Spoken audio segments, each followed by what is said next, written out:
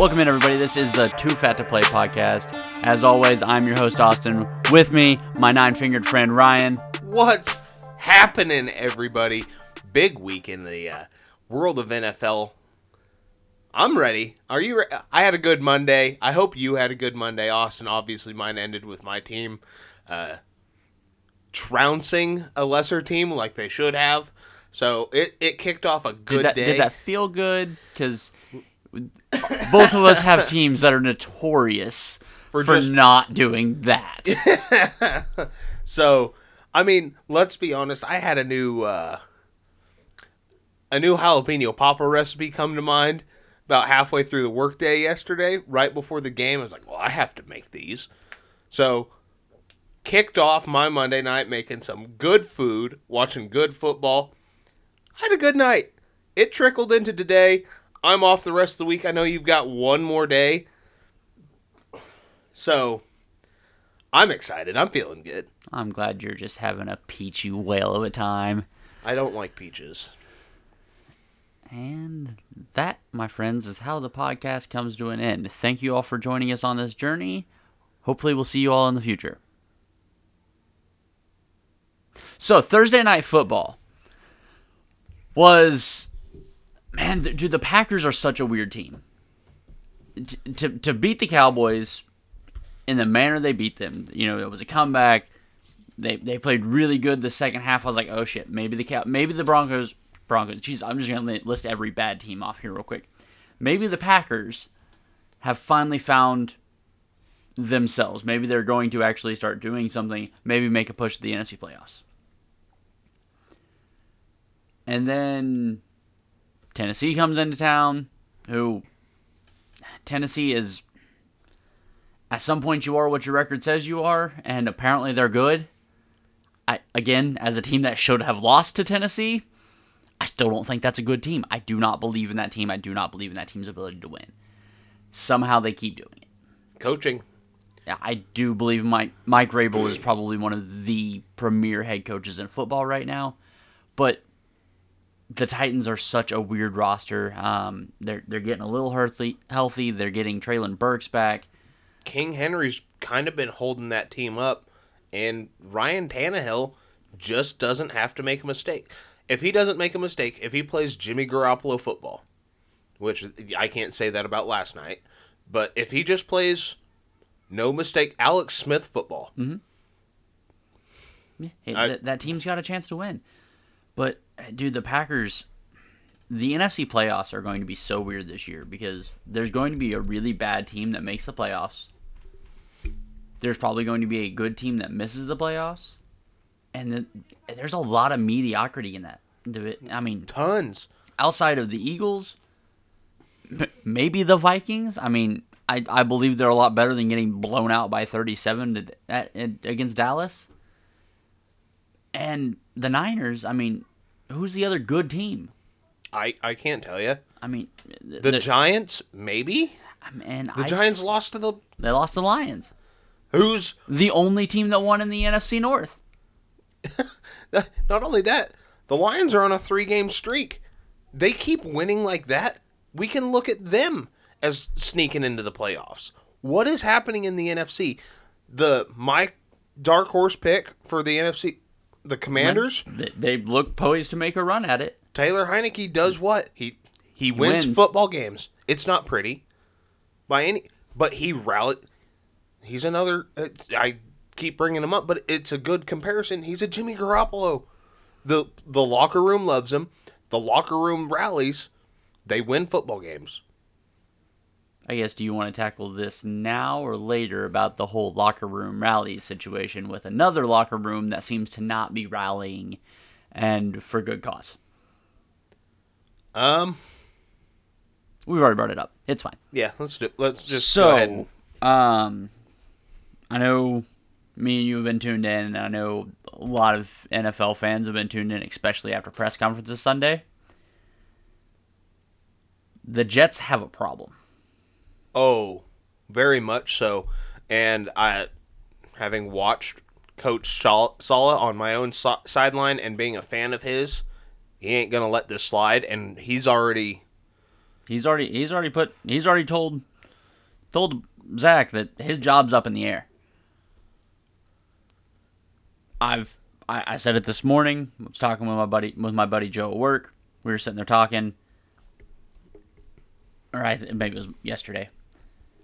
But is Zach Wilson done in New York? I think so. So do I. And at the beginning of the season, neither one of us were saying anything close to this. But the play that we're getting at is Zach Wilson right now is not even relatively close to the play that we would have been expecting out of him. And the lack of leadership. And so the sophomore slump in the stats and the inability to be productive is one thing. While we're on it, it's part of my Fantastic Four play. We're going to have to break this one up. I'll get to the other three later, but since we're already here,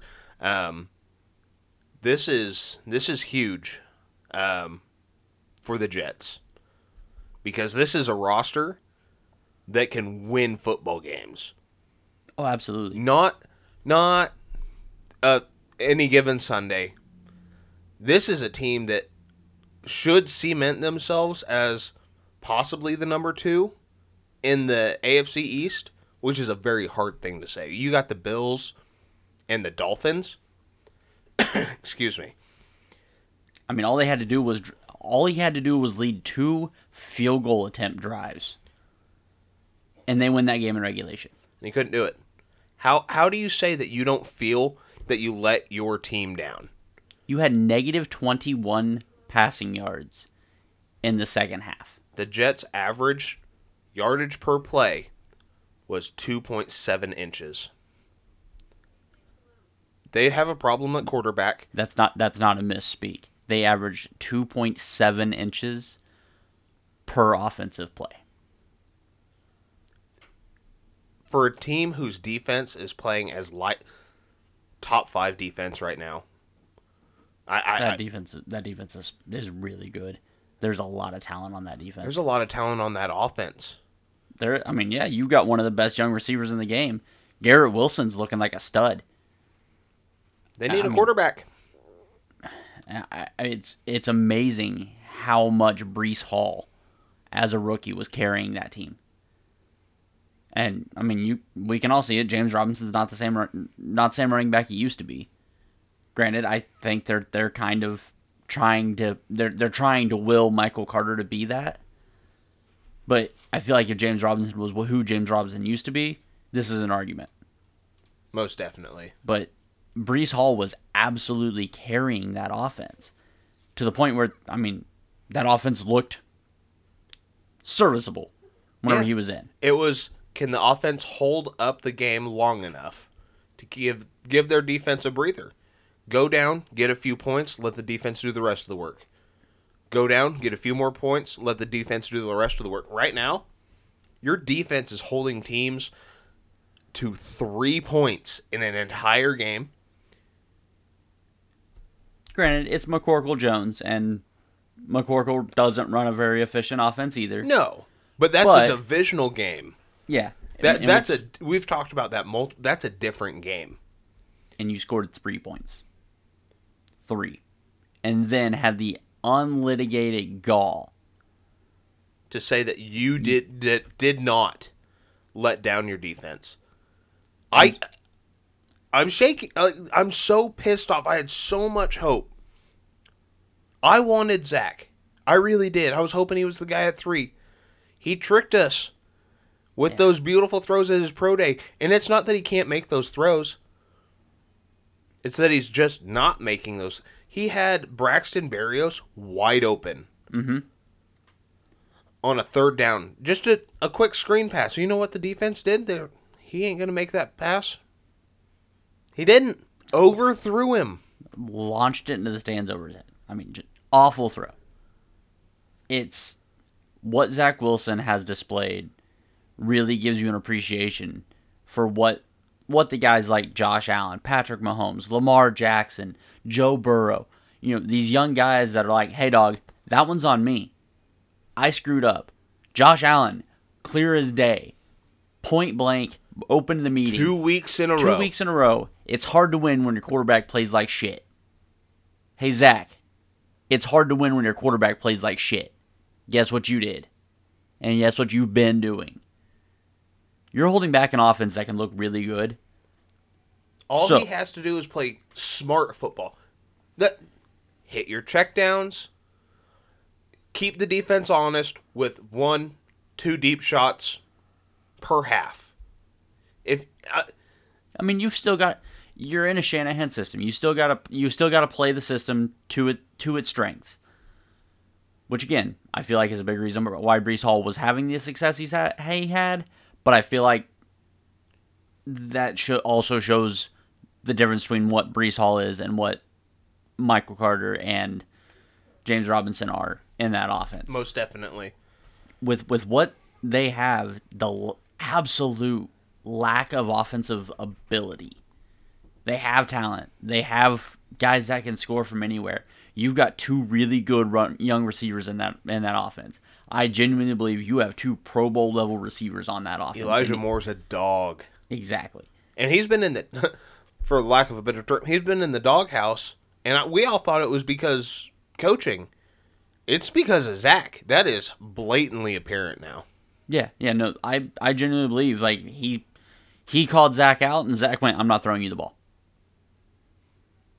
So, I also saw a stat that through 7 starts this season, Zach Wilson has 5 touchdown passes. Joe Flacco had 7 and 3. If you don't think there's a problem in New York, you're not paying attention. Not only that, where do they go? I mean, for the rest of the season, yeah, go to Flacco. You're not winning very many more games than you're going to with Zach. You might have less turnovers, but that offense is flat. I think you have a decision to make. Are you prepping for one more year of Joe as your backup / bridge? Or do you try to throw Mike White out there? I mean, Mike White, come alive. We've seen it before. I mean, don't get me wrong. I don't think Mike White is a franchise quarterback. I don't think he's ever going to be a franchise quarterback. But you have to decide, are you going to try and win games? Or are you going to discover what you have in your quarterback room so you know where to go at the end of the season? Well, and you and I talked about it. You suggested before the show, going through show notes, getting everything prepped for you guys. Austin brought up just a question. We didn't know if we were going to explore this. I think we'll hit on it briefly because I don't think either one of us say it's the answer. Do they start looking at the top of the draft for a quarterback again? I don't think anybody picks up that phone call because what do the Jets have to offer?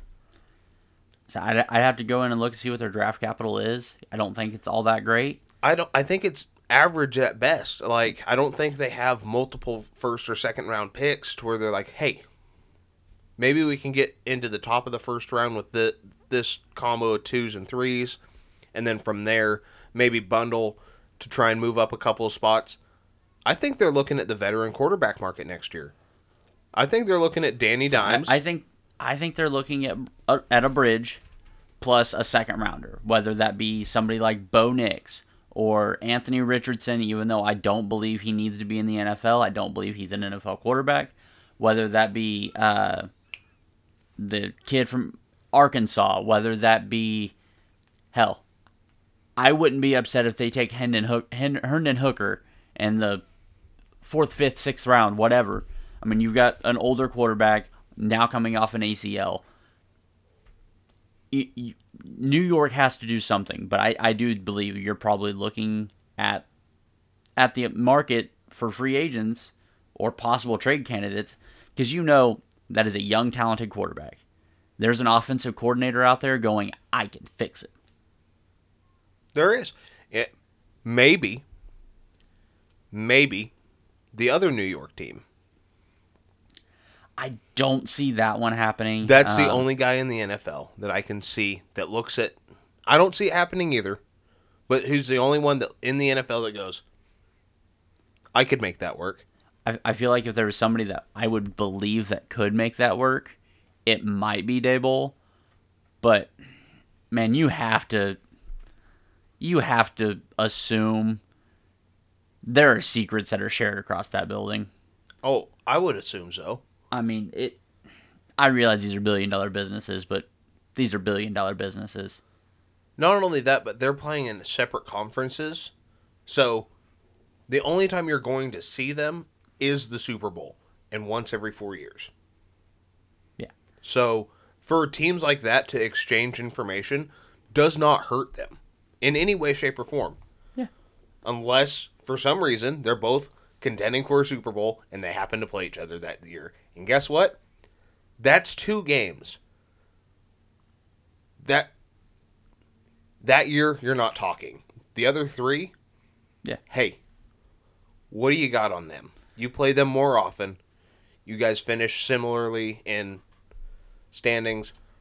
So, I mean, you got Derek Carr, Danny Dimes, Jimmy Garoppolo, Mitch Trubisky, more than likely, Carson Wentz,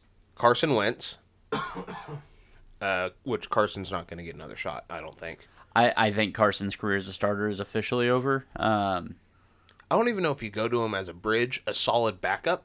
I don't see him as a bridge anymore. Because bridges are still starting quarterbacks. Yeah, they might be 21 through 32, but they are starting quarterbacks. Right. Carson Wentz is not a starting quarterback. Baker, I don't like Baker. I don't. But somebody's going to give him another shot. So, my question here is, depending on what Carolina does. If they don't stick with PJ, but go on. I know, and they're starting Sam Darnold this week. Because PJ's still hurt.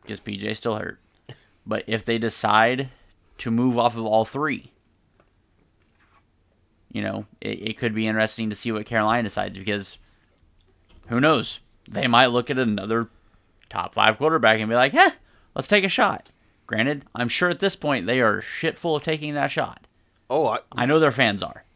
They have to be. But I think it could be interesting to see some of these teams that have quarterbacks that are expiring. If one of those guys looks at it and goes, I can fix him. If Tampa Bay, Green Bay, Indianapolis, Oakland, Vegas, hell, the Rams, the Seahawks, the Lions. I mean, there's teams out there I think will have legitimate interest in him. It's going to be interesting to see how it's all conducted the rest of the season, because what happened Sunday could spell the end. This can go 2 ways here.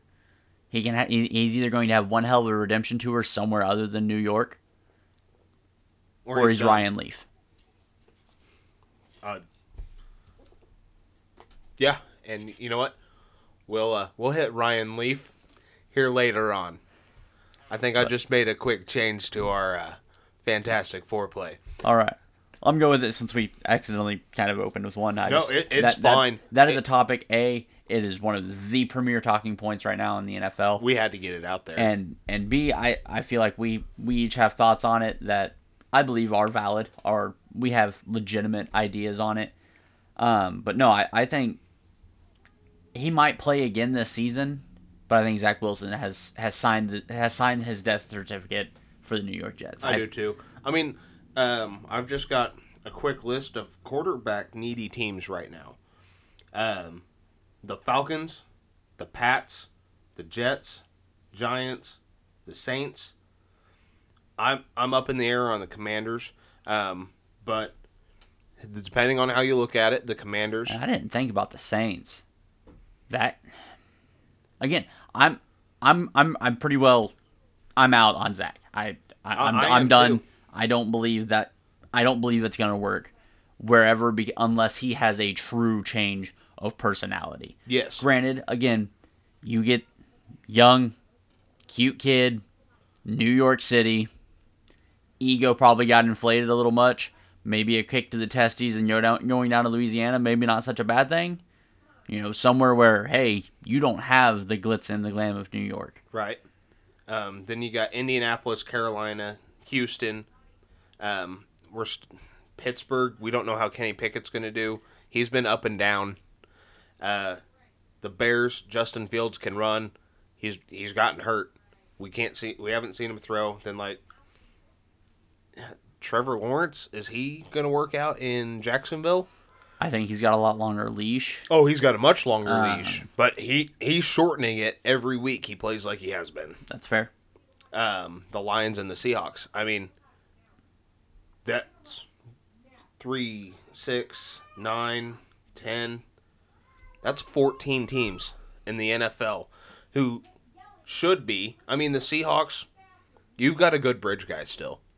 But if you're sitting at the right spot in the draft, you got to take your guy. Or say something crazy happens in free agency.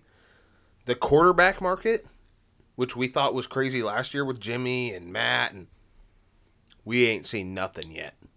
Oh no, this year's coming, and I mean it's going to be a wild offseason. It's going to be interesting to see what deals get done before free agency starts, because that could really set the tone for an offseason that could go absolutely bananas. But man, I just the Zach Wilson thing got me, and it threw me for a loop. Whenever, I don't know the last time I heard a quarterback answer that question. Flat no. No responsibility. Whenever he put up 3 points. Like, he never scored in that game. His offense put up 3 points, obviously, and that took the kicker. It was just appalling to me to see how... It was disgusting. How bad of a person he decided to be there. And what was crazy coming out of the draft, all you heard was how humble and how good of a kid he was, how smart. He could make the throws, which he can make throws. He hasn't decided to. Where are the rest of the intangibles? I think they must have got put in his checked bag, and it got lost on the flight, because it's bad. It's been bad in New York. Which sucks, because I feel like some of this might come down on the coaching staff, which with Robert Saleh, I feel like if it was Saleh's guy, he would have backed him up, said he's our starter. He come out and was like, not this week. We don't know. Yeah. Maybe that wasn't Saleh. Maybe that was the GM trying to make a move to appease some fans. I'm thinking it was, and I do feel like the one good thing for the Jets is I think they have a coach that will be like, "Hey, bud, see that bench over there? Get real familiar." I think they've got a head coach that's, I mean, tough dude. Take this clipboard, write down everything I have to say. Yep. You're not leaving my side today. All right, we'll get off the Jets. Moving on, Falcons, Bears. I really thought the Bears had this game, and I believe if Justin's shoulder doesn't get dislocated, probably do win. That was a good game. It was a good game. It was a really good game. I mean, we differed on this game. You thought the Falcons were probably going to win it. I thought the Bears were probably going to win it. But that was a good game to watch. That was a fun game to watch. They played hard. They played well. It came down to it, too. That game was back and forth. It was not what... No. I mean... We didn't think it was going to be a blowout. Thought it was going to be close. I don't think we were expecting... If you would have told me 17-14, I would have been like, yeah, makes sense. 27-24 was higher scoring than I expected, and it was a good game to watch. I enjoyed it. I don't have a lot of notes on it. Aside from Chase Claypool, looks like dog shit. And fellow podcaster and new offensive lineman for the Atlanta Falcons, Will Compton, coming back into the league, Week 10. Congratulations, big guy. Help those Falcons out some more. Not that I need them winning anything else in the NFC this year. Love seeing that. Will Compton's one of those guys who has a great personality. He lays it all out on the field. He feels like he'd be a great addition to the Pat McAfee show. He would be so good on that show. With who he is, how he is, I think that'd be a great addition for them. I love the signing. I hope he helps out quite a bit. Can't wait to see him on the field again. When he was released or not offered a contract, because he went in depth on that a couple years back, with this Titans, he was hot, and he helped them a lot. He was a beast on their offensive line with Taylor Lewan. So, yeah, it's gonna be. I hope the best for the guy. I loved his comment. I'm 33. I'm white. Had to be careful with the legs. That's why we took the first half of the season off. Big fella, go off. Go off. I'm here for it. Go for it, man. Love it. To the most confusing game of the week because I do not understand what I'm watching. The Eagles look like one of the most dominant offenses in football. Jalen Hurts looked like a potential top 3 MVP finisher. The last 2 weeks, obviously last week they get kicked in the teeth, lose the game. This week, I don't know if it was, it's just the Colts. I don't know if it was we're still reeling from losing our first game. I feel like the leadership on that team doesn't allow or shouldn't allow for this kind of thing to happen again. But damn it, they should have lost to the Colts. They should have. That was bad. Well, I just want to touch on this because that's how my brain works tonight. What was Nick Sirianni doing yelling at the Colts fans about Frank Reich? I have no idea. This one's for Frank. That team was bad with Frank. I get he brought you into the league. Right now, Nick, you're a better head coach. Let's act like it, because you damn near got... Which, I mean, don't get me wrong. Fucking credits to the Colts. Because they had the best team in the NFC on the ropes. They were there. They were throwing punches. Yeah. I mean Jeff Saturday, who's not calling any plays, but he walked into that locker room. He's got those boys ready to play ball. And it's... I mean, I feel like the Colts... I don't even feel like the Colts are an any given Sunday team. They feel like more like a boxing term. I genuinely feel they have a puncher's chance. It's going to be ugly. It's going to be gritty. But they only got to land the one. If they land that one, you're going to lose. They're going to stay in it now, which is so weird for an entire staff that hasn't done anything. Coaching. No calling plays. I mean, nothing. They've found themselves... they're not in playoff contention, obviously. But they found themselves scorned.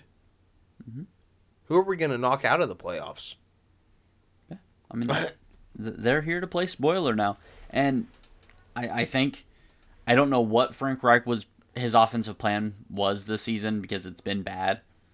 I don't know if Jonathan Taylor was just that hurt, whatever. But now this offense, as it should be, runs through JT. They're moving the ball.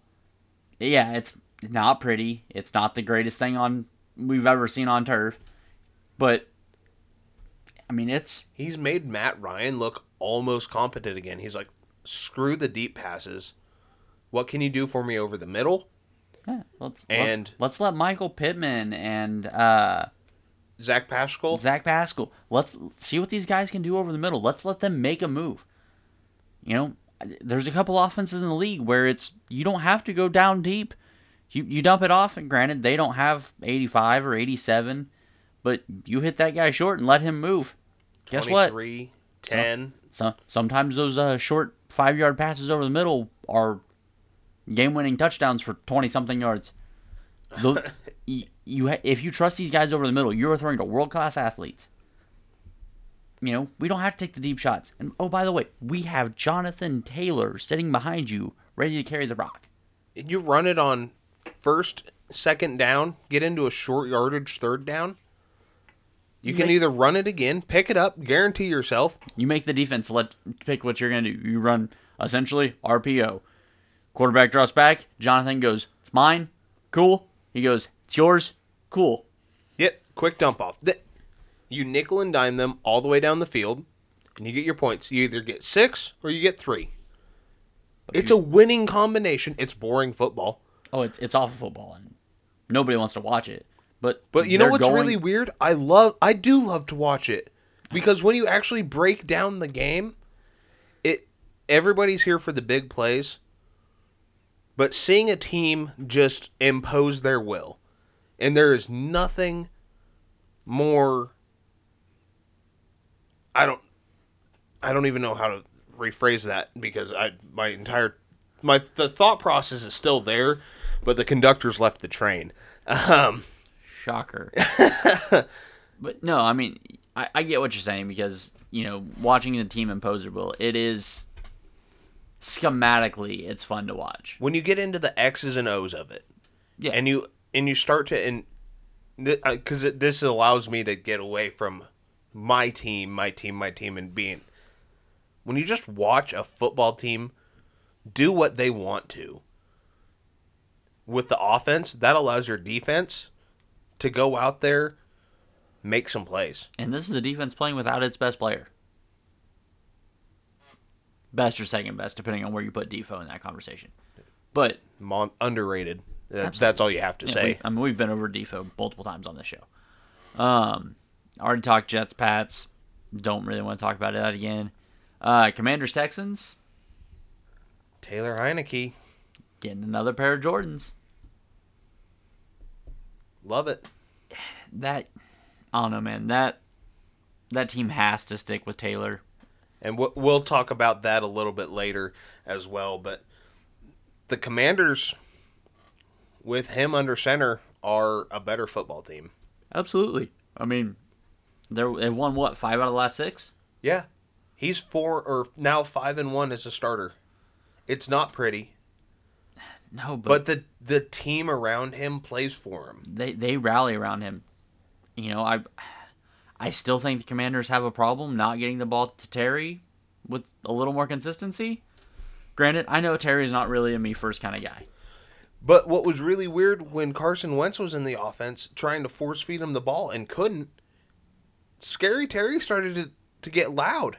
Now they're winning football games and he doesn't have to. Not that he can't. You put him in any other offense and he's a number one receiver, he's still the number one. But now, with Taylor, he's not trying to force to be that number one. It seemed like with Carson, they and him were trying to force to be that number one, and it wasn't working because Carson is garbage. Right. But Taylor, he spreads the ball around a little bit. Terry knows he's going to get a couple of targets. He's going to get his shots, but he's not. It's not nearly as much me as what it was with Carson. Which it almost seemed like with Carson, he goes, "You're going to have to get me the ball for us to win." With Taylor, he goes, "Spread it around some, kid. When I'm open, you'll hit me." I don't know why you have Terry calling Taylor kid. It doesn't matter because Taylor's a beast, and they're both beasts. They really are. I mean, who buys their entire offensive line Jordans? That's right, Taylor Heineke. But do what you do. Again, you have a 24-year-old kid calling a 29-year-old man, "Hey kid." But hey, whatever, it happens. I call people kid all the time. So, the Texans, awful. We old. And I don't know if you heard, but Lovie Smith was non-committal on Davis Mills being his quarterback. I did not hear that. Not that I disagree nor agree with it. I feel that team has a lot of other issues than Davis Mills. Oh, so do I. Absolutely, so do I. I feel you give Davis Mills another option or another year. He, by far, so far, he's still the best quarterback to come out of that draft. And is there another quarterback on your roster that you think's better than Davis Mills? I don't even know who their backup is. I have no idea. I mean, it doesn't. I don't feel like it really matters. I don't either. I still have to look because now I'm curious. Okay, well, while you start looking for that, we're going to move on. Rams, Saints. The Saints, I do not believe are a good football team. I picked the Rams to win this football game. The Rams are obviously a bad football team. I kind of feel for Jameis Winston because his press conference. It's Kyle Allen, FYI. Okay, another XFL guy. Put him in, coach. Yeah. Hell with it. PJ Walker and Taylor's doing their thing. Screw it. I mean, you're not winning football games, so. But if Davis is moved off this offseason, that could be interesting to see too. I like Davis in New York blue. I keep bringing up Brian DeBall, but when you look at the quarterbacks, if Brian's looking to win tomorrow, he's going with Jimmy or Derek.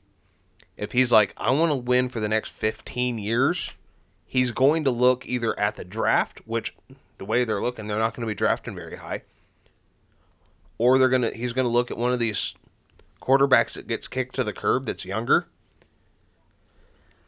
I mean, no, I mean you're not wrong. You're not wrong. I don't feel like Dable's going to go to. I feel like mobility is a big part of Dable's game plan, and he's not going to want to move that because he has. Granted, it's the Walmart great value, best choice, whatever you want to call it, version of Josh Allen. Obviously, I'm not saying Daniel Jones is Josh Allen. Right. No, the skill set's similar. The skill set is of the same ilk. Obviously, the execution is very different, which again, maybe he's like, nah, I've got my guy. I just got to get him into my system. That's an interesting thought. That really is. It'd be weird to see Danny Dimes turn around. I don't see the ceiling being there. I really don't. But hey, man, I kind of lost hope on Josh Allen a little bit. So I've been wrong. Right now, Brian DeBall, the way he's coaching, I trust whatever decision he makes. Yeah, I'm gonna ride with him and let him pick where he's going to be. But he's better at football than we are. If we were as good as we think we are, we'd be in his shoes. Yeah, probably not. But you're right. I can't even get hired on at Humboldt High School. You couldn't talk your way out of a wet paper sack. So, do you have any input on the Rams-Saints game? Aside from the fact that you're just happy the Rams are losing again. Yeah. No, okay. That makes me... I know that makes you happy. I just didn't know if you had any other input. Browns-Bills. That was close for too long. I texted you in the first half, and it was immediately made an asshole out of because I texted you and I was like, hey, the Bills might be in trouble. And then I think the Bills scored like 19 unanswered or some shit like that. It was quick, it was fast, and I was like, oh, nope, the Bills are fine. Hey, disregard previous text. I didn't send that. That slide, it kind of came into this game, and I feel like they finally got right, though. They're like, oh, shit, we still suck the first half, and then the second half they were like, hey, we're the Buffalo Bills. But I do have a question that does not pertain to what happened on the field because that game... Yeah, it's a Bills game. It was fun to watch. Wasn't that great of a game. No, it wasn't that great of a game by any means. But off the field question. Well, I guess it's not really off the field. It's an of the field question. Okay. Buffalo just got record snowfalls. They got 77 inches, 5 days. Nuts. That team, and it wasn't really reported too much, but they did say why the official reason that they had to move the game was because the only place Buffalo has to go with all the snow is the stadium. Oh. So that's that's neither here nor there. That's not my main question. Buffalo has a proposition for a new field. It's in the works, it's coming. Buffalo will be getting a new field. They have a $1.4 billion stadium planned that doesn't have a roof. Not having a game in the NFL, losing one home game, is hundreds of thousands of dollars. Millions. Possibly millions. Possibly millions. Especially with your team playing as well as they are, you could pack any stadium. With a brand new stadium coming. Does that make you reconsider a roof on Buffalo? You have to. You almost have to reconsider to a retractable because as a Buffalo team, you have to be playing at home. If you know anything about Bills fans, they're some of the loudest. They're some of the best. Home field advantage isn't talked about as enough, but because of the fans, it's talked about because of their weather. Now, you don't want a dome, I feel like, in Buffalo, because when people come up to Buffalo, look, there might be 3 foot of snow, and that's Buffalo football. Now, obviously, you can't play in 6, 7 foot of snow like this last weekend, but yeah, you have to consider it, because at that point, if you're expected 6.5 foot of snow, you got to shut the roof off or shut the roof up, and you got to play at home. Because my next question, because I was interested to see where you went with that, because I've heard a lot of people, no, you can't put a roof on in Buffalo. You can't have a roof in Buffalo. You have to play with the weather in Buffalo. Now it's the AFC Championship game. I want that snow. You're hosting it in Kansas. You're hosting Kansas City for the AFC Championship game, and you get 5 foot of snow 2 days before the game. Now you have to move the game to Detroit. Now you lose a true home AFC Championship game to a neutral field where you're going to have, at best, because a lot of these teams, once the season's over, they're booking events, they're booking concerts. They have things going on in those stadiums. So, let's say, worst case scenario, you're now playing the home team in Arrowhead. Playing as the home team in Arrowhead. Because that stadium's prepped and ready to go. You have to consider a retractable roof. You have to go back and be like, look, we need to up the budget, which I've got some moral things on multi-billion-dollar teams going, we can't afford our $1.3 billion. We need tax. But that's neither here nor there. You have to go back and be like, we got to have a retractable roof. Because, just like you brought up, if it's the AFC Championship game, if they're doing 3-4 foot of snow, you're playing, obviously, 3-4 foot, suck it up, boys, we're playing in the snow. Absolutely. 5, 6, damn near 7 foot like this last weekend. It's not that you can't play in that. You can't get to the stadium. Yeah. You physically can't get to the stadium. Which the football teams would have found a way into the stadium. Yeah. And I mean, I understand a lot of it's, fan safety and all this and that. Don't get me wrong. And I agree with all of that. But again, I'm not thinking of November football here. It snows in Buffalo in January too. You've got a team that is primed to win in January. We've seen it snow in Buffalo in October. That's fair. I mean, we've seen it snow in Kansas City in October, but this is true. It is. That is my one genuine conversation from that game is, does this make you reconsider a roof in Buffalo? Because I think it has to. I agree. You just lost an NFL home game. That is not an easy pill to swallow. That is a lot of money for your city, for your team. That is, not every fan in Buffalo. Don't get me wrong, Buffalo travels really well. The guy in the nosebleeds isn't making the trip to Detroit to watch that game. Right. I tell you this, the economy sucks there too. So, I think it makes you genuinely, if you're not considering a roof in Buffalo, I think you're doing yourself, your team, your players, and your fans a disservice. I agree. I know snow and cold is part of Buffalo, and I'm good with that. That's why I think you have to go do a retractable roof. I love the idea of the retractable. Because if it's cold, flurries, hell, if it's snowing the week up to the game, close the roof. Day of the game, hey, it's 0 degrees. Open it up. Snowing a little bit. We're opening the roof. Yep. Not only are we opening the roof, all that snow up top, we're letting it hit the field. About 3 hours before game time, we're opening them up. Everything hits the ground. We're getting our whatever up top to make sure nothing else is going to fall on anybody. What's on the ground stays on the ground. Welcome to Buffalo. It's cold and it snows. And look, when you lose your starting quarterback who's built like a linebacker in the amount of snow, I get it. You can't play there. This is one of those things. There's exceptions to every rule. You have to be able to play in that climate, but you also physically cannot play. And What I want to know, if you're out there, one of those people that says, no, they should not think of a retractable roof or even just a roof in general, how are you going to clear off 6 foot of snow on 100 by 30 yard field? 50. Is that 100 by 50? I thought it was 30 for some reason. How? Explain to me how you're going to clear that off 3 hours before game time. You're out there for days, and guess what? While you're clearing it off, it's still fucking snowing. Yeah. You physically cannot clear it off fast enough to play a football game. I agree.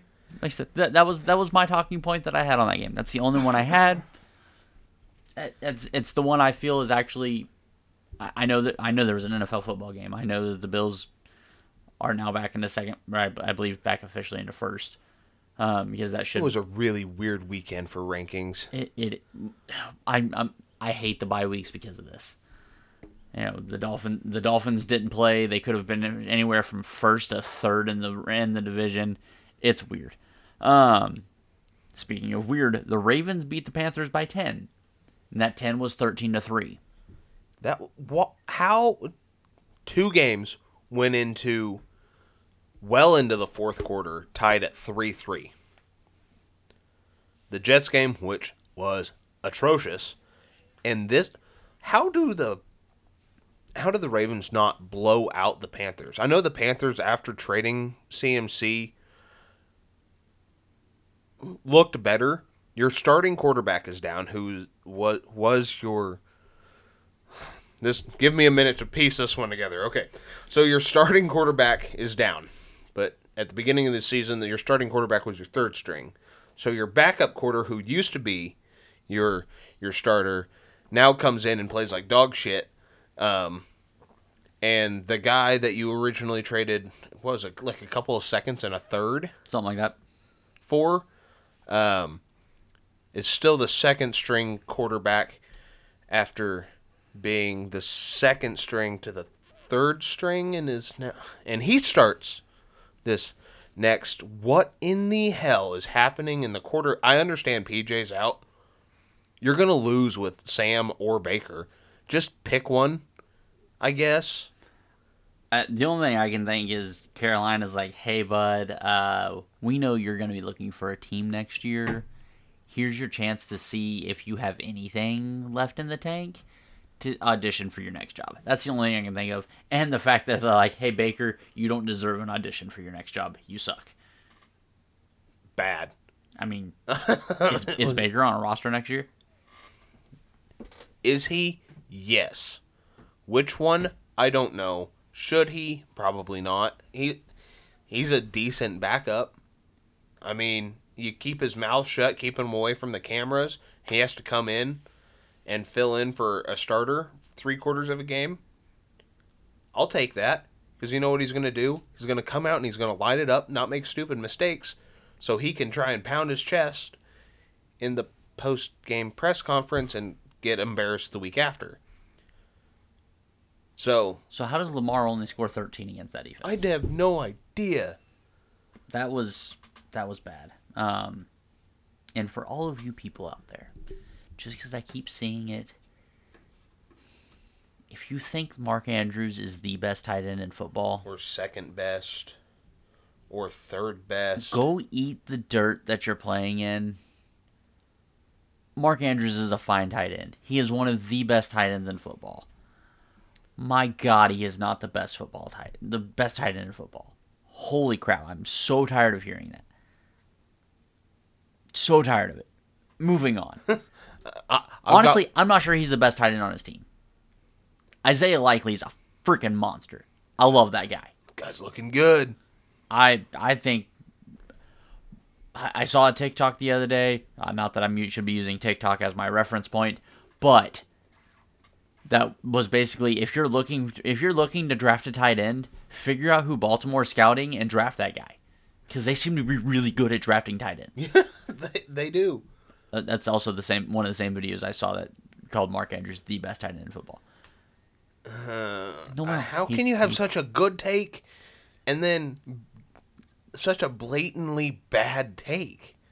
I don't know. Like he's a really good tight end, top 5. He is not ahead of Kelsey, who I realize limited participation, I guess, would help at a point, is the highest graded run blocking tight end in football right now. Which is nuts. Absolutely is. I don't know if that's because probably the guy second on your list plays left tackle half the time. Yeah. But he's not ahead of Kelsey. He's not ahead of Kittle. If you want to argue that he's better than Waller, I'll listen to it. I'm not putting him ahead of TJ, though. I don't know. Props to the guy. He's, playing, whatever. Mike Gesicki?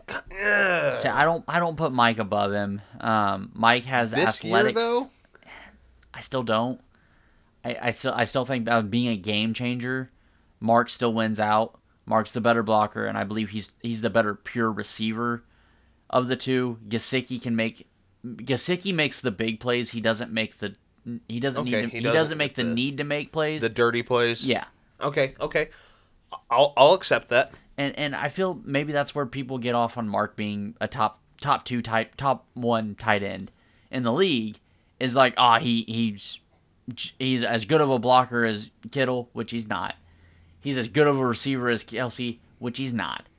Yeah, if you want to average everything out, maybe he's up there, but he is not. The NFL is not built on averages. If you're great when you're great, guess what? You're great. This weekend, Sunday night and Monday night's games, those two tight ends that played, the premier tight ends that played in those two games, went off and showed you why you don't fuck with them. What Kittle end up with yards wise? 86, I think. So Kelsey ended up 112, 3 tuds. Kittle ends up 86, 2 tuds. He was 2 for 2, 86, and 2 touchdowns. Oh God, if we could just get that receiving yardage per catch up, like maybe he'd be as good as Mark Andrews. Yeah, get that yak going. Yeah. Not that there's out in Santa Clara they got something called the Yak Bros, and God, if he could just be one of those 3. Yeah. No kidding. But anyhow, that was I've seen so many takes. Mark Andrews is he's a phenomenal tight end. Yeah, he's just not the best 1 or 2. He's just not. Like, I realize everybody's gonna be like, you're biased because one of you is a Chiefs fan with Kelsey and one's a Niners fan with Kittle. Okay. Mark Andrews wasn't in the conversation 2 years ago. No, he was not. That's an excellent point. What's he done since then to put him in that? The only thing he's done since then is not be as hurt as Kittle. He's been on the field more than Darren Waller. Look, he hasn't had more yards than Kelsey. He hasn't had more touchdowns than Kelsey. He hasn't had more receptions than Kelsey. But you know what the weird thing is? He has just as many looks. That's when you look at their... And he's truly the only pass catcher that they really have. I mean, you've got who? Duvernay as your other top pass catcher? Again, I think in the scheme of that offense, in the future of that offense, I legitimately think Isaiah Likely is probably the better tight end in that offense. I think that guy is going to be a superstar. I like it. You're not telling me anything I haven't. I know. It does. It really sounds bad for us two to be talking about tight ends, especially when we talk about the best in the game. Obviously, we like talking tight ends because there's a whole bunch of guys that don't get the love. Dawson Knox, like I brought up, Mike Gesicki, Rob Tonyan, which if he would get looked at from time to time, one of the best in the league. Pat Freiermuth, Noah Fant does not get looked at for any reason. We have made it David Njoku through this entire thing that we are a tight end show. We love our tight ends. That is, it's the one position that we feel like, hey, those are our guys. But maybe it's because we wish we were them. We probably have the same appetite that they do, but other than that, we've got nothing else in common except for possibly just the off-the-wall bullshit that we do. I mean, we got good beards, and it seems like that's a good tight end thing. I like that. All right, we're gonna go with that. That's what it is. It's the beards. It's got to be. It's the beards and the body type. I mean, I'm good with it. That's what we're rolling with. Moving forward, pencil that one in right there. All right. So lock that in. Lock it down. Let's get off the game. That was awful. The Detroit Lions are on a 3-game winning streak. Granted, they host Buffalo this week, so we're going to hold off on any 4-game winning streak talk. Is it bad that, I put in a 6-leg parlay today. Put $5 down. If it hits, it's like $250. I'm not expecting any leg of this to hit because obviously one of us two on the show put it in. So, and I took the Bills money line, which they were favored by 9. I'm taking the Lions on that one. Lions and the points? And Lions and the points. I don't hate it because the Lions, it is hard to outscore the Lions. They're learning how to win. And they seem to be knowing what to do when it comes to winning time now. Now, would it surprise me if Josh Allen came out and said, we're the better team, and we're going to bury you in the dirt like they expect us to and blow them out by 50? Not at all.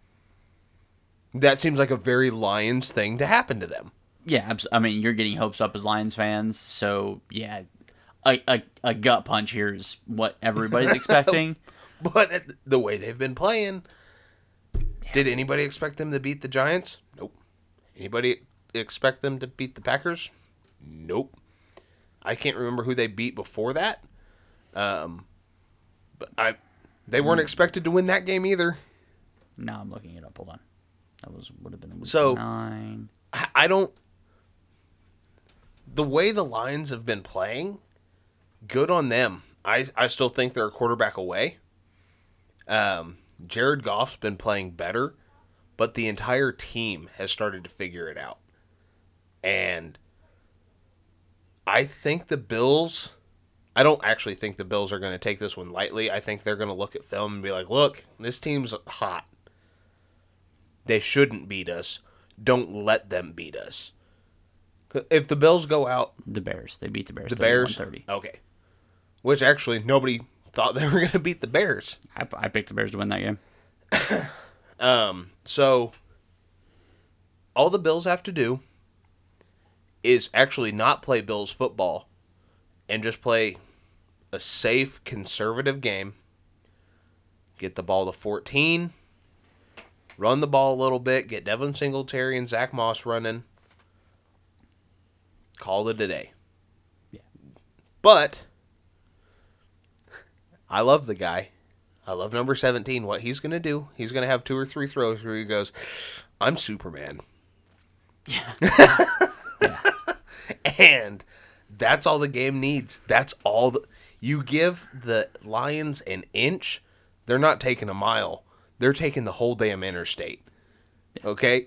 That's not a team. You can't mess around with that team. We've been saying it all season. That's any given Sunday. Yeah. And that team could... I think that team could give the Bills something to think about. They gave the Giants a lot to go, oh shit, maybe we're not here yet. Because they handled them pretty well. Yeah, they did. That was a good game, though. It was. I mean, the Lions handled the Giants pretty well, but they made it exciting to watch. Jamal Williams, 3 touchdowns. 3 tutties. I think he had like 35 yards, too. Poor DeAndre Swift owners in fantasy. Vultured every time. Whenever they lined up, it was like second goal from like the 5 late in the game. And I just saw him hand them off, and I know DeAndre just got him down there. And I was like, they just gave the ball to Jamal. And I look back, I was like, oh nope, that is 32. That was a hey, we're sorry, but you're lucky you got that one. That was poor DeAndre Swift fantasy owners, because they're like, yes, they're in the red zone, and Jamal Williams is in the end zone. Shit. Oh, we're back, and Jamal Williams is in the end zone. Shit.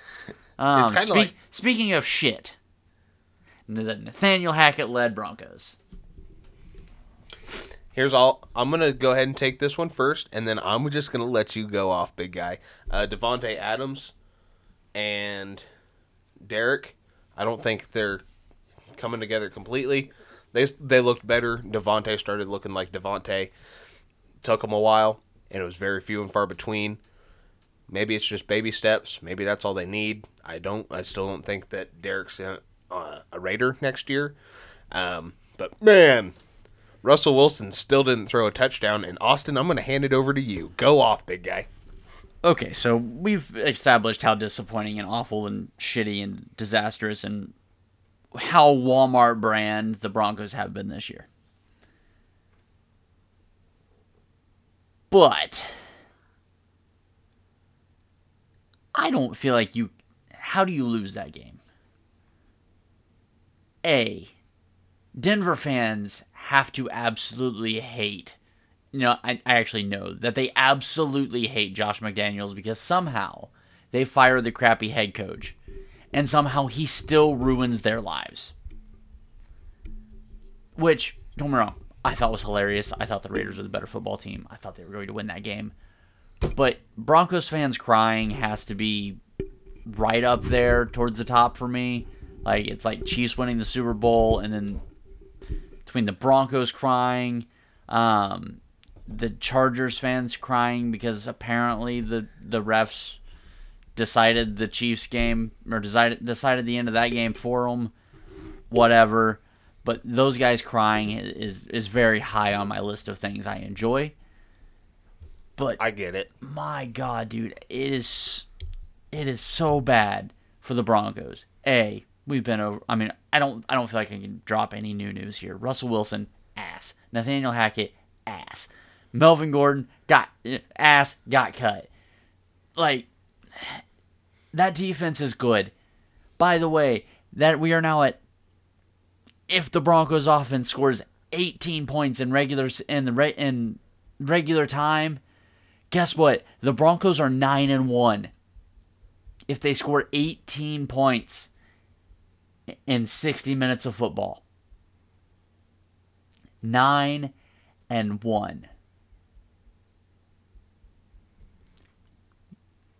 It has to be so bad to be a Denver fan. So bad. Russell Wilson, all $245 million of him.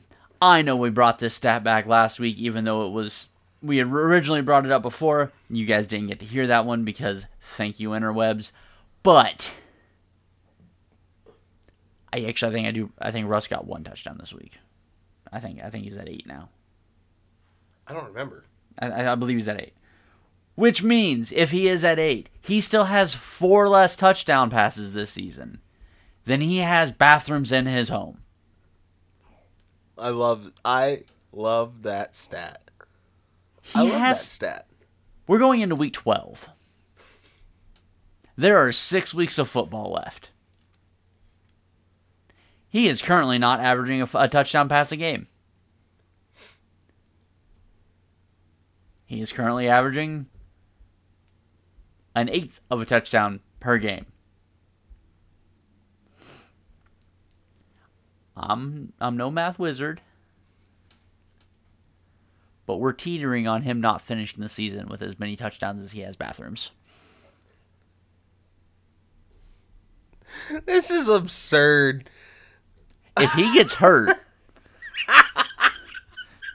if he has to sit out one game, he almost completely screws that up for himself. Man, he's gonna go into week 18 with like 13 touchdown passes. He's gonna throw 3 picks in the first quarter, and they're gonna bench him. I can see it. I'm going to love it, and I swear on everything I have, there will be a celebratory something happening on, I don't know, it'll be Instagram Live, Facebook Live, TikTok, Twitter. It doesn't matter. I will find some way to celebrate that Russell Wilson has less touchdowns than bathrooms. It's going to happen. I want this more than I want anything in football right now. Russell Wilson to end the season with 11 or less touchdown passes would be phenomenal. That's too much Broncos talk. Oh, God, the next one. Cowboys-Vikings. I think we can just hit this one real quick. I think Kirk Cousins thought it was a primetime game. Okay, Maybe. what the Vikings defense think it was? Saturday? They thought they were Kirk Cousins. Must have. I know Zadarius Smith said he was feeling 9-0 before the game. Turns out he wasn't. Or 9-1, excuse me. That was boy, the Cowboys aren't that good. I don't think the Vikings are that bad, and that was an absolute. I honestly think the Cowboys just caught the Vikings thinking they were supposed to win and steamrolled them. Yeah, that was one of Kirk's worst games that I've seen, especially in a Vikings uniform. Bengals Steelers 37-30. Bengals Divisional win. Divisional game. Didn't really feel as close as the final score. I know it was close throughout, but it never felt like it was the Steelers game. La'el Collins saying that TJ Watt's a crybaby, even though TJ Watt had 6 tackles, 3 tackles for loss, half a sack, an interception. Apparently that's a bad game for La'el Collins thinks that's a bad game for TJ Watt, which, I mean, I guess when you're the reigning defensive player of the year with 21.5 sacks, maybe that is a bad game. But I don't think you get to brag that you won. No. I mean, your team won, but I don't think you get to brag that you won that matchup. I don't think that's, to me, that's not a win. You allowed Joe Burrow to run for his life some more, La'el. I've never been able to say his name. I can say Talanoa Hufunga, Charles Amanihu, Collins, formerly of the Dallas Cowboys, is not that. I can't do that one. But how you told Joe Burrow nobody's going to touch you, and yet everybody seems to be touching Joe Burrow. And I think Joe Burrow is going to need to see a shrink, because it just seems like he's getting touched in all the most inappropriate ways that a quarterback should not be touched. Unless your name's Deshaun Watson. I'm refraining so hard from an Altar Boys joke.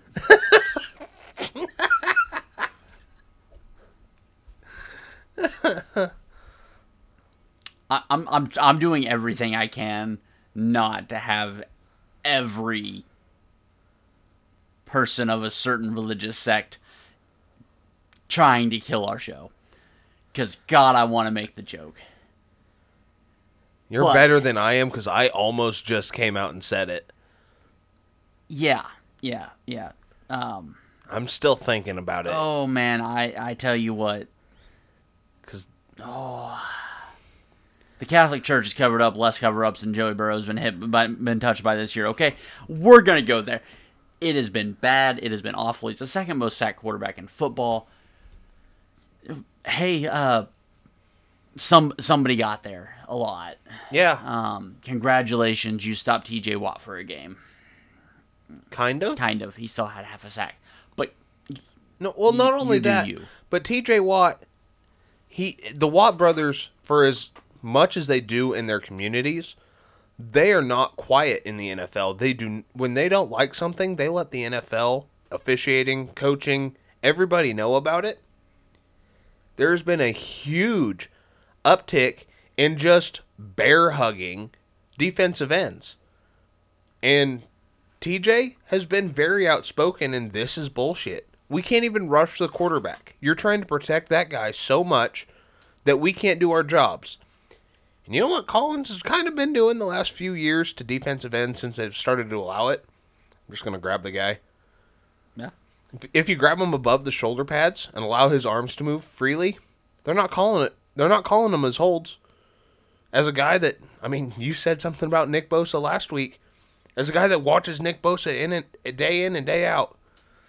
Hell, watching the Chargers offensive line playing against the Chiefs offensive line I was halfway convinced I had a Nick Bosa. I mean, the still shot of Justin Herbert launching the ball to Josh Palmer on my fantasy bench. I mean, in the still shot, you can literally see Mike Dana standing there, arms in the air, with right guard's arm wrapped around his neck. I mean, if you're above the shoulder pads, they're not calling it. It doesn't make any sense. It's been wild, and These defense. Myles Garrett's not getting calls. Neither are the Bosa brothers, and I know Joey's out. None of the Watts are getting the calls. Khalil's not. I mean, Khalil got held a couple of times with the Chiefs. It didn't get called. It's ridiculous. Let these guys, defensive ends, believe it or not, NFL, make the game better. Make it a lot more fun, a lot more entertaining than You get these good quarterbacks that have to now play from behind a little bit because they're running. They have to be better, and they have to make the spectacular throws. Yeah. I get you're trying to protect them from getting hurt, and that's all it is. But guess what? It's a violent game. And if we're going to do that, get rid of the position and throw flags on them. It's getting to be ridiculous. Yeah. So we got 2 games left. Obviously, we've already hit on these 2 games pretty heavily, being that they are our games. NFL does do us a pretty decent favor whenever they just put Chiefs and Niners on Sunday night and Monday Night Football. It does seem to help. Speaking of Niners on Sunday Night Football, can we please flex the Week 13 game? Because, God, I want to see Kyle Shanahan playing Mike McDaniels in prime time, not at 3 o'clock. While we're at it, let's flex the Monday night game out. We can put either the Niners game in there or the Chiefs game in there. Both of our teams need to be on prime time again. Week 13. Bengals, Chiefs, Niners, and Dolphins. Oh, you're telling me those 2 games shouldn't be in prime time? I need a Monday night doubleheader and Tuesday off. How about this? Yes. Yes. How about we send the Niners and the Dolphins back down to Mexico, and the Chiefs and the Bengals out to Germany? I don't think either stadium would survive. Dude, that'd be so much fun. Those fans in those games, I don't think either stadium, not the people, not the players, coach. No, I don't think the stadiums, the concrete structures that they impose, I don't think those survive. Can we, before we get into our games, can we just talk about how beautiful Mexico and Germany has treated the NFL? I mean, if you're the NFL and you watch what Germany presented as a crowd, you watch what Mexico presented as a crowd, and you go, man, London's a little lackluster? Yeah, it's a little bleak. Granted, I mean, it's London. And it's cloudy with a chance of smog. Yeah, I mean, you're looking at the British and looking for excitement. I mean, cheerio, mate. Whatever. They're boring people, for God's sakes. They own half the spice countries in the world, and they use nothing in their food. Let's put it what it is. That they're a boring country. But look, sous vide is very good when you sear it afterwards. You're only supposed to boil to get it up to temp, not for flavor. What, you don't like gray steak? Huh. I had really good food today. Now you're thinking about getting you a nice boiled steak? I'm thinking about throwing up a nice boiled something, because that just... Yeah, how can you go back to London and be like, yes, this is this is how football... Show me more games in Germany. I want to see what Spain's like. I don't... Man, you got 2 really, really, really, really good crowds out of Mexico and Germany. You got to see... Excuse me. You got to see football. Fans. I don't know if you saw the jersey sales.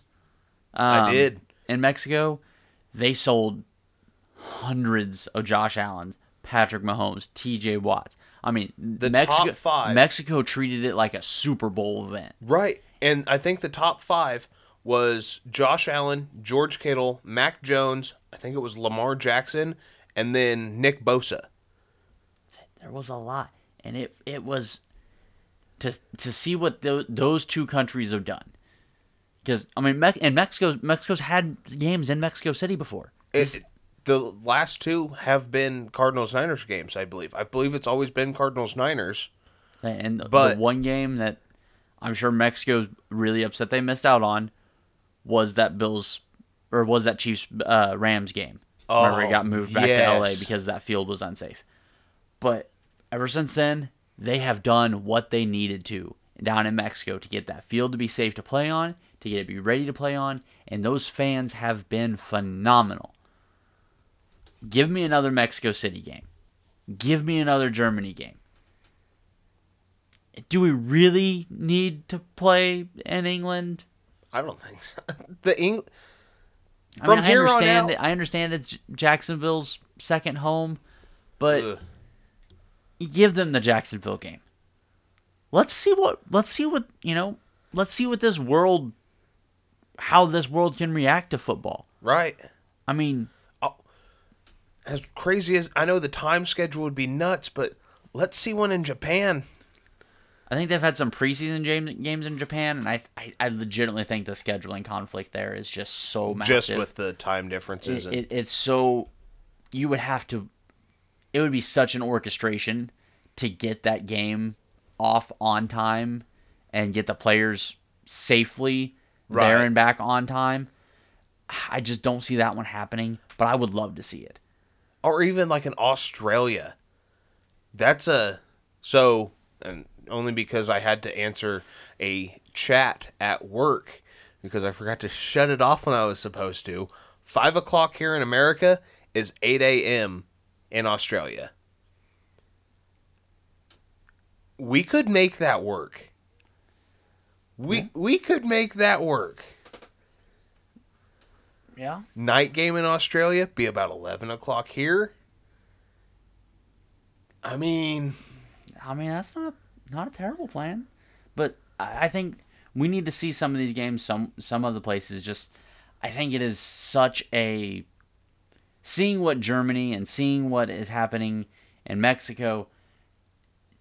Let's see what this looks like someplace other than just England. I mean, let's see what Italy looks like. Let's see what Spain looks like. Let's see what Egypt looks like. That would be sweet. Greece. A crazy one here. Ireland.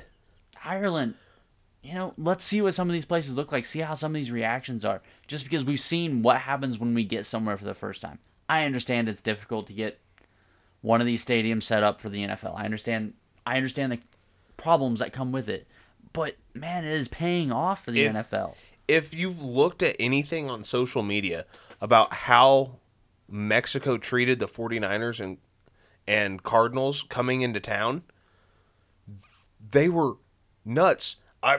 Obviously, because I have a lot of 49er stuff on my Instagram. The players' bus arriving to the hotel in Mexico City, and I get that it's really bad for me to call for a Niners game back in Mexico. 82% of the fans in Mexico, according to Vivid Seats, were 49ers fans. Just an FYI, that's higher than what they get in Santa Clara, and that breaks, I think, 99% of home rates at all stadiums. That's insanity.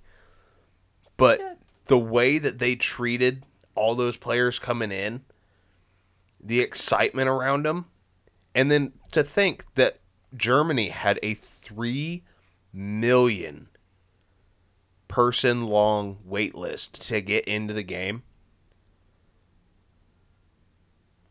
I don't think we need to go back to London. I really don't.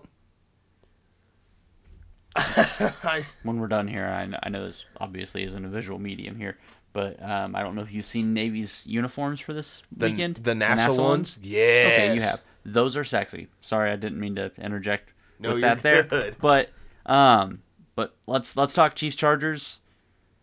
I understand, like I understand the hatred for the team that's winning, the team that's good, the team that you're constantly losing to. Couple of fun facts. Patrick Mahomes has now won 25 consecutive games in the months of November and December.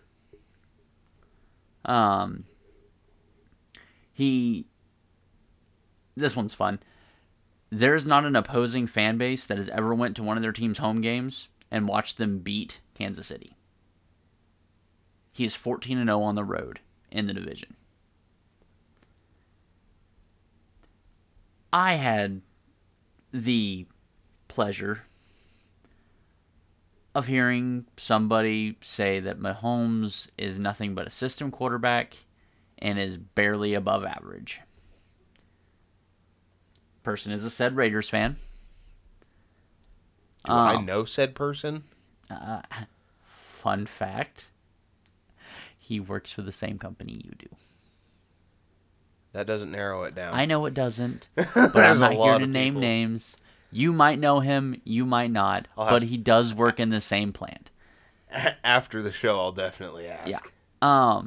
So if you're watching football and you can at least appreciate what Patrick Mahomes is doing, what he is now back to being the front runner for the MVP. He has a 300-yard lead, plus yard lead on for yardage. He's got a six touchdown lead for touchdown leaders. If you can't appreciate what he is, and I know this sounds stupid, homerific, and I mean I've been on this podcast. I have criticized Mahomes. I don't feel like I need to wear, a lanyard around my neck that says I'm not completely homer biased. Obviously, I have my biases. That they're going to be there. I am a football fan. I am a Chiefs fan.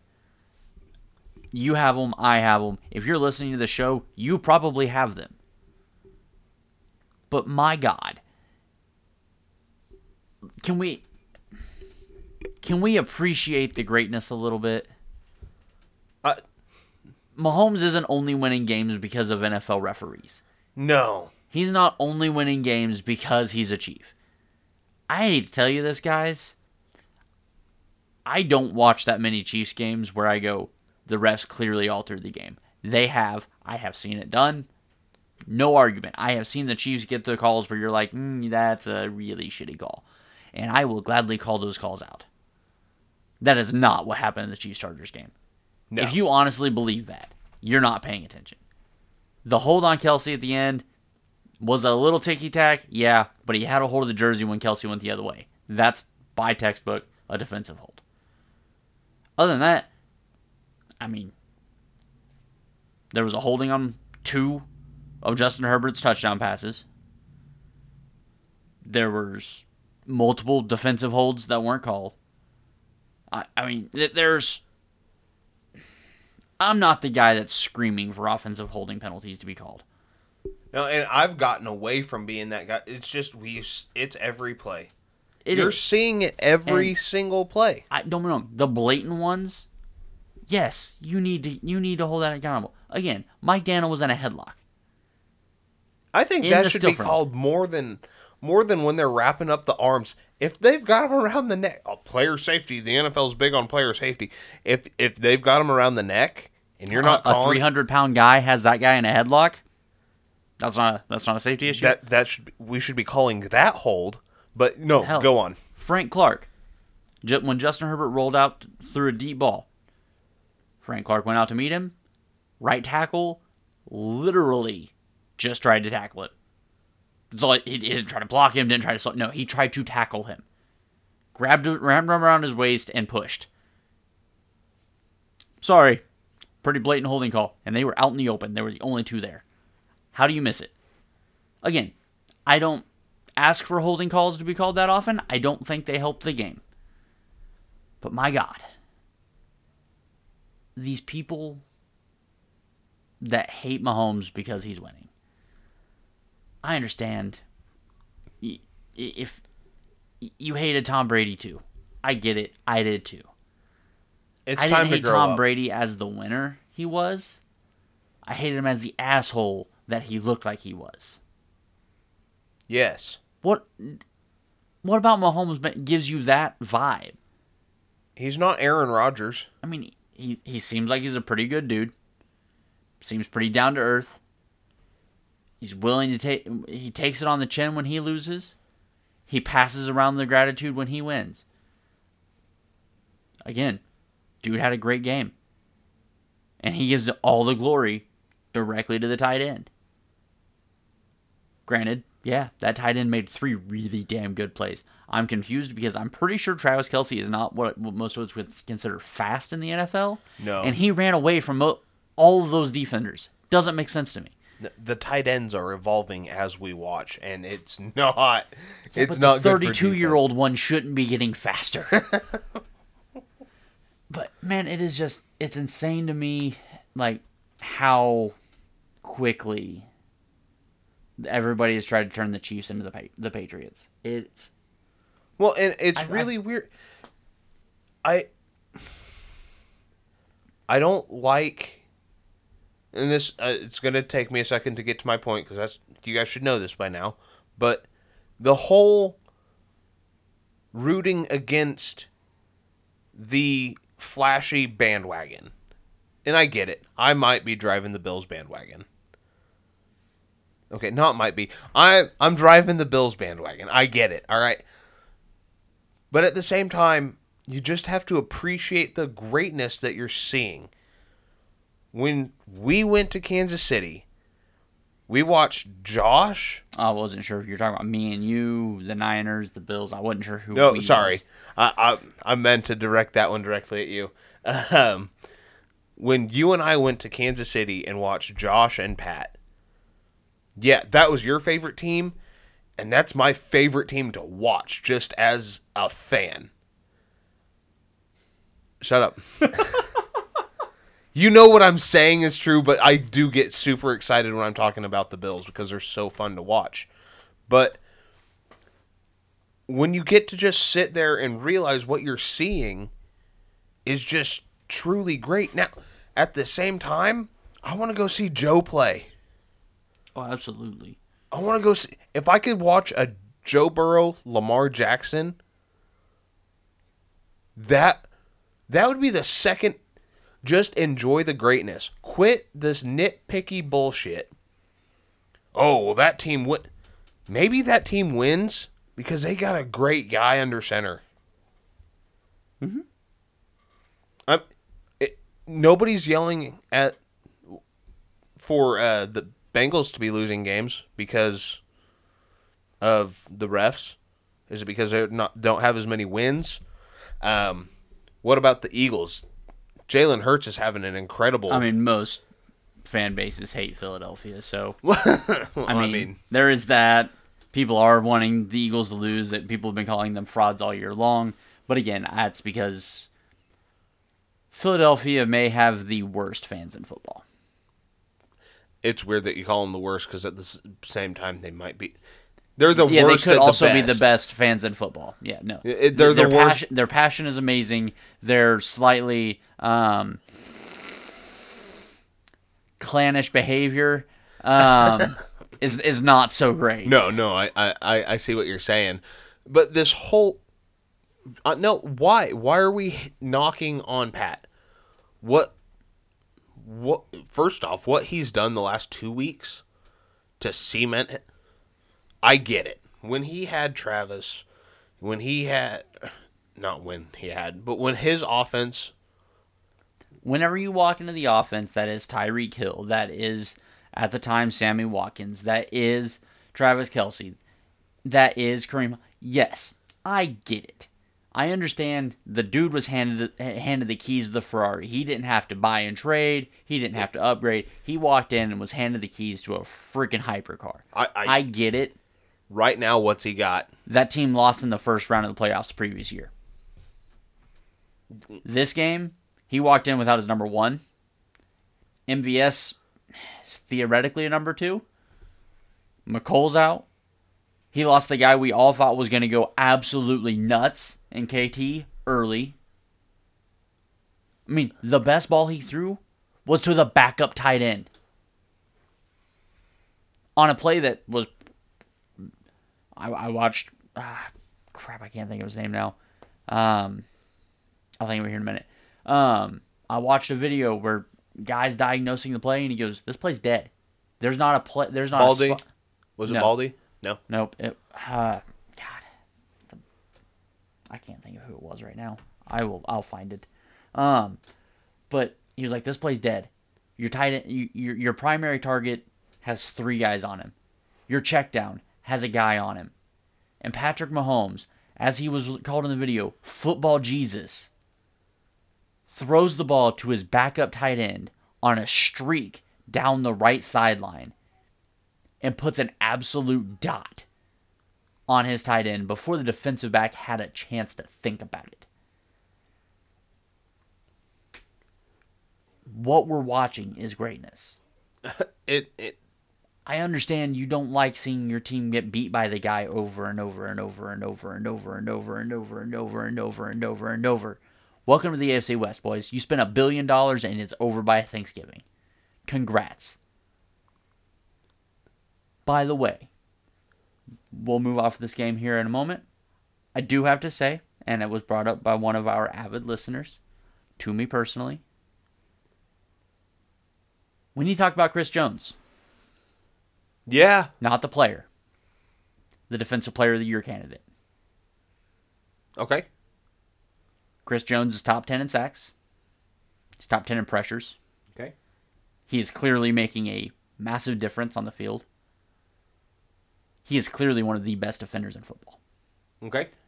By no means am I calling him for to be the front runner. I think we've both made that evidently clear who we believe the front runner for the Defensive Player of the Year. Most definitely. I'm not asking for him to be the Defensive Player of the Year.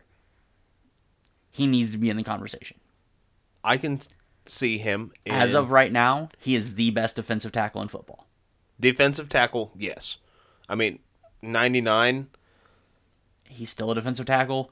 Right now, I'll take 95. No, I agree with you. 99 hasn't shown what 99 has not been. 99 hasn't been 99. 99, when healthy, when right, when everything's going good for 99, and he's right.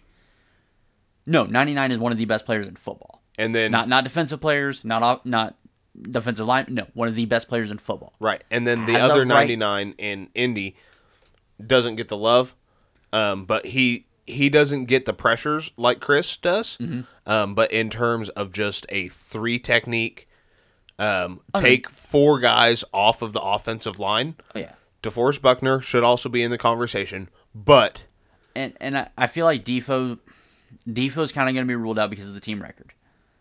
yes, he will. And I unfortunately these are also based on team record, and I believe 11 in Dallas is the Defensive Player of the Year. I don't think we have any arguments. Leaps and bounds. Right now we're arguing for second place, and I'm glad you brought it up because I was going to bring it up as well with a different guy. Okay, but with Chris Jones, I believe he's. I'm trying to find it. We were talking. He's at 9 sacks. That puts him in the top 5. Legit. I mean, thanks to him taking the double team, he created both of Mike Dana's sacks this weekend. The guy needs to be appreciated and respected as a Defensive Player of the Year candidate. He is playing at that level. If 11 wasn't doing what 11's doing, I would argue that he is the Defensive Player of the Year. But with 11 doing what 11's doing, I can't, because I have the utmost respect for what that kid is doing in Dallas. It's amazing what he's doing. But damn it, I have a defender that I believe is in the conversation. With that, I will pass it off to the Niners game for you. I did not get to watch much of this game. I saw a few highlights. I was bowling, not to mention bowling like crap. I was a little perturbed, irritated, and hating myself, which seems to be a reoccurring habit. Hopefully that changes this weekend. But I will pass it off on to you. Let you talk about your Niners, the 2 tight ends that Kelsey had, the two touchdowns that Ayuk had, Jimmy G putting 4 touchdown passes on the board. I realize it's Jimmy G, but he put 4 touchdowns on the board. He looked great for 3 quarters. He did. And beating a team that you should absolutely beat with their backup quarterback that seems to be making questionable decisions after, letting Eno Benjamin go for some strange reason. But with that, Mike's yours. All right. Take us home. Or to Mexico. We've already hit on the Mexico thing. I'm going to kind of pick up where you left off with, and I'm trying to find it, and obviously I didn't save it like I should have. So right where you left off there with Chris Jones, another guy that needs to at least be in the conversation, Nick Bosa needs to be in this conversation for Defensive Player of the Year. Nick Bosa, every stat, sacks, quarterback pressures, quarterback hits, I can't think of what the 4th and 5th stats are right now for defensive ends. Everything that Micah Parsons is leading in or in second place in, the guy that's on his heels, Nick Bosa has 10.5 sacks this season. He's averaging just under 1 sack per game,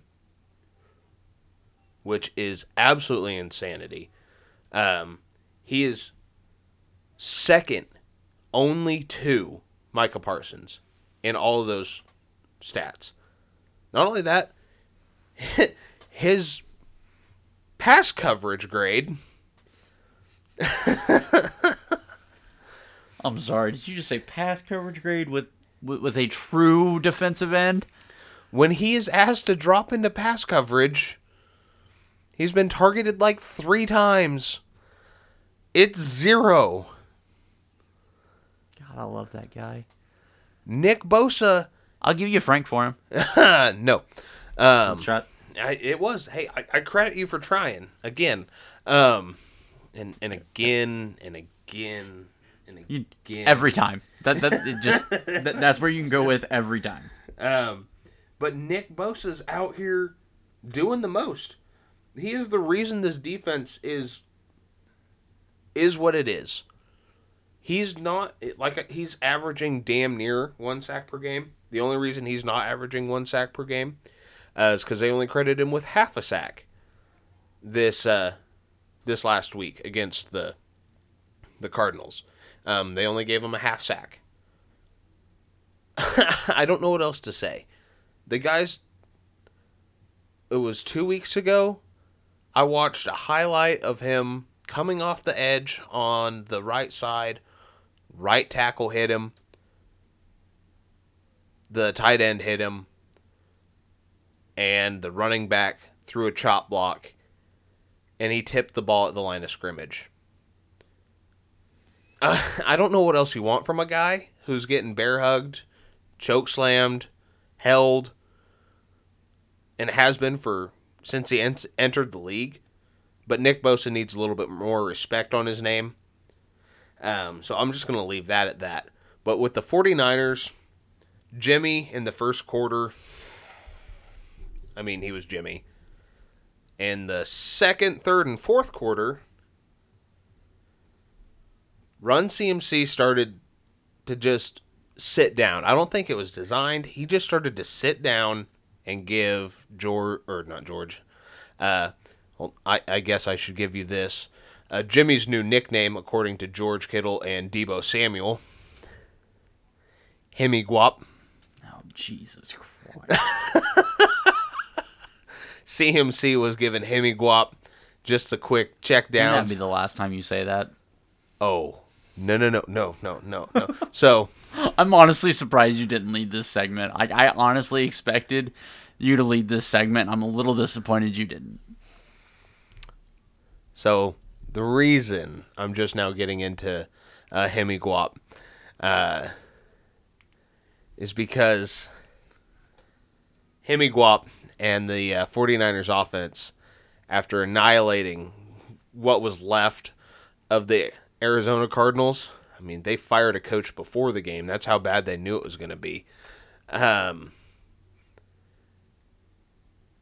They are now the NFC West leaders. Not the Seattle Seahawks, like I've had to fucking listen to for, I don't know, 7 weeks now. We knew this day was coming. Holy shit. I'm a little upset it's here, though. Thank God. Oh, I couldn't do it. I couldn't do it anymore. I'm a little upset. I couldn't do it anymore. I mean, there wasn't a lot to go over with the game. So what the biggest takeaways I have is start throwing George the ball. Wild concept. I- You have one of the best receiving targets in football. Yeah, let's just have him pass block. Yeah, that seems like the guy. Yeah, let's not throw it to the best yak guy in the league. No. I don't see why you would do that. His 2 receptions and both touchdowns were both yak plays. His first one went for, I think it was 32 yards or something like that. What happened was, and I thought Jimmy was going to step over, I thought Hemiguap was going to step over the line of scrimmage. But he stopped, and as soon as he started to make a run for it, try and get out of the terrible pass protection, the one time that the Cardinals were about to come home on that play, George just started running up the field. And Gucci Garop there just dropped a dime right over the top of everybody. What's George do? Just fucking runs over people. Breaks 2 tackles at like the 5 to 7 yard line. He's in. His second one, I don't know if you've seen the second touchdown, but Buda Baker made a business decision and didn't even try to tackle him. George geared up to lower his shoulder, and when he looked up, he was in the end zone. They didn't even try. It was, I mean, for lack of a better term, it was inevitable. You were either going to get your ass run over by an oversized gorilla probably wearing a luchador mask underneath his football helmet. Oh my God, that would have been phenomenal. The NFL would have lost their shit. No, get George the ball. It was really weird. They were like, wow, we can't. They're starting to cover up CMC. We're not getting anything going with Debo, who had a rushing touchdown. So, how about we dump it off to tight end? I hear he's pretty good. There's not much to say about the game. The defense played great. It's hard to talk too much about a 38-10 victory over backup quarterback. I get it. It was a good game for the Niners to come out and be. If this game was closer, you could look at them and be like, yeah, they won. That's it. Yeah. They come out and they just pounded the ball or pounded the Cardinals into the ground like they were supposed to. That's what you want your good teams in the NFL to do. Yeah. When they're going up against a lesser opponent, you want them win convincingly. Yes. Now, every now and then, you're going to have that team that's like, oh, we're going to win the game, and they sleep on it. It happens. But 4 or 5 games a year, you're supposed to win convincingly when you're the top of the league. You got to win 3 to 4 of those games. Convincingly. And, I mean, that's what the Niners did. There's not a lot to talk about. Jimmy looked good. First Niners quarterback to have 4 tuds and 400 since Steve Young. The guy before Steve Young was some guy named Joe Montana. I thought you said Joe Montana. Apparently, he ended his career with the Chiefs. I don't know if you've ever heard of him. Nah, never. But he gets compared to this weird like Thomas Bradley or something like that. Bradley. I don't know. Brady maybe. I don't know. 2 no-name quarterbacks. Yeah. So the Niners played a good football game. I was pleased with it. It must be nice because I'm really tired of watching the Chiefs play like shit. Because it keeps happening. You keep winning though. That's the weird thing. The Niners haven't played great football this year, so it was refreshing to see a good football game against a lesser opponent. It's nice to keep winning though. Oh yeah. The winning helps. It helps a lot. I mean, it is nice because the Chiefs are now back at the top of the NFL. I mean, they now have the best record in football. Or no, I guess the Eagles are. The Eagles still are one loss, I think. Yeah. Yeah, they're still one loss. But, it's... The Eagles have shown their flaws. Yeah.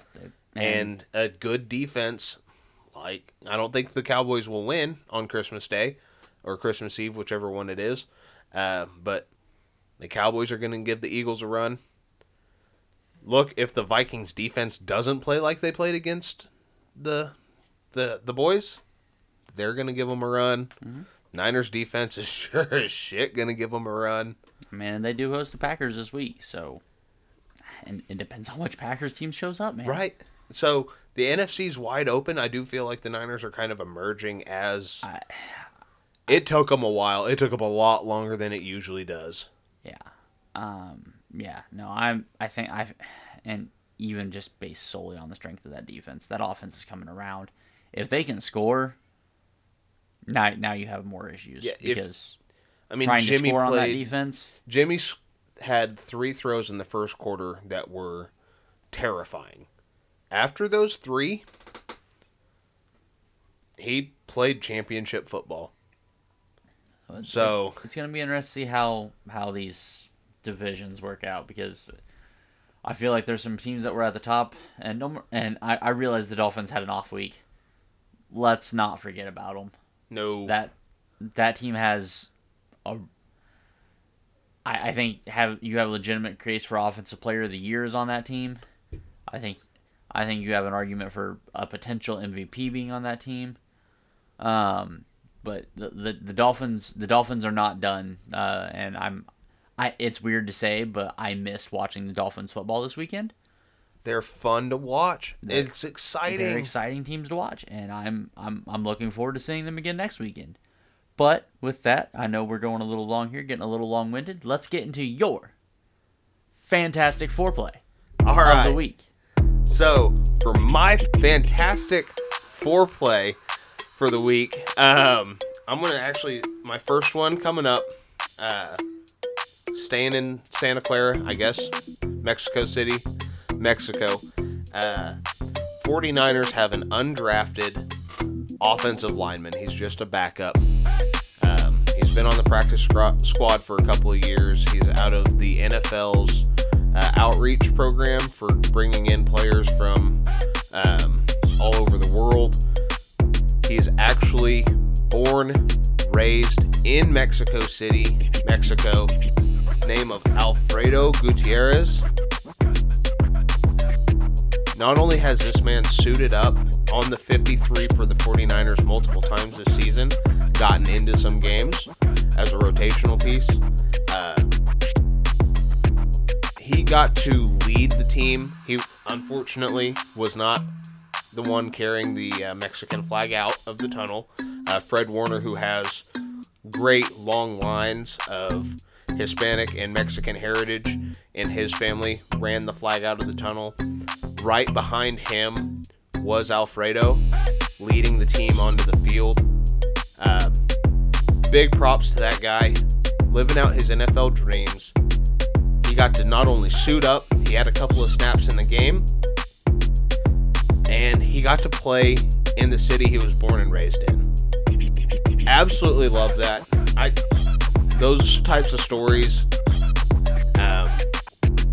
they make me feel good. They make me enjoy football. That's what I like to see. Another one, excuse me, Taylor Heineke. So I said we would talk about him a little bit more. I don't know if anybody else seen his press conference after he was named the starter for the remainder of the season for the Commanders. This man's damn near in tears of joy for finally getting named the starter after don't know how many teams he played for before he even got into the XFL. Taylor Heineke's a great story. PJ Walker's a great story. Maybe we see the resurgence of Kyle Allen. This is where, I mean, as weird as it sounds, this is where dreams are made and lived out. And Taylor Heineke's doing it. Absolutely love it for him. And then we're going to kind of get a little bit darker here. Shocker. Ryan's going in the shadows. Yeah. It's going to only get darker. I find this one funny, though. We're going to jump over to a former NFL quarterback who is infamous for being a first-round draft pick and spending some time in prison. We've got Ryan Leaf, everybody.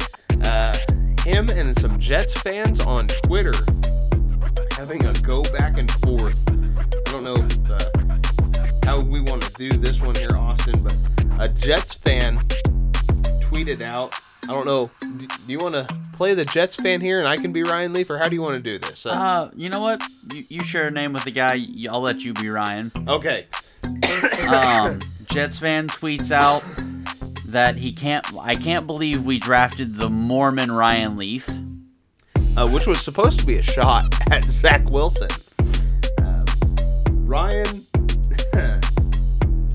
Ryan comes out and says, yes, you can. You're the Jets. It's what you do.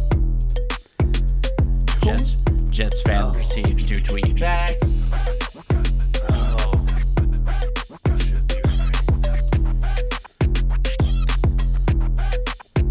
Ryan, respectfully, shut the fuck up.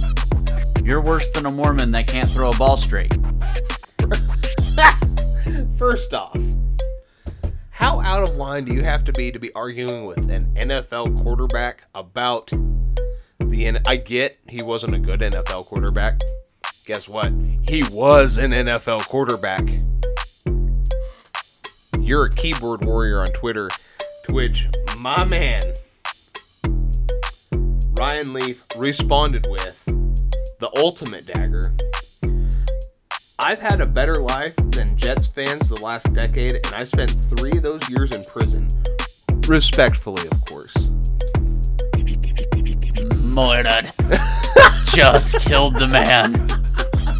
And every Jets fan on Twitter. It was, oh my god, I love that guy. Beautiful. Ryan Leaf's kind of an incredible story. I hope everybody knows about that, but the documentary that needs to be made about Ryan Leaf, don't be wrong, the highs, but the lows, that man has lived a life that, in some ways, I wouldn't wish upon my worst enemy, but man, it has been a absolute roller coaster for that guy. I do want to kind of cut into your stuff here. Yeah, I just had one more, but go for it. This is just a tweet that has come out here, I think since we started recording. Will Compton, who we've already appreciated and everything, just tweeted out a little while back, year 10 might be in danger. So I don't know what happened with the Falcons today.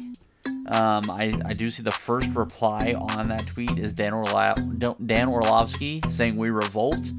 So I've been doing some searching here, but I haven't found anything. Oh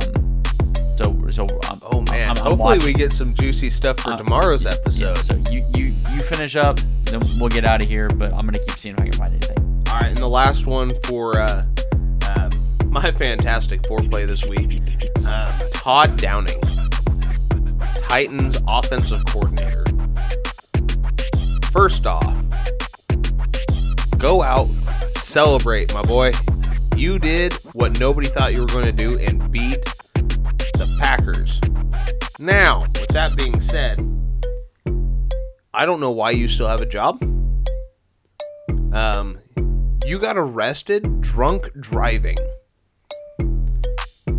If I remember correctly, Henry Ruggs did the same thing. killed an innocent woman.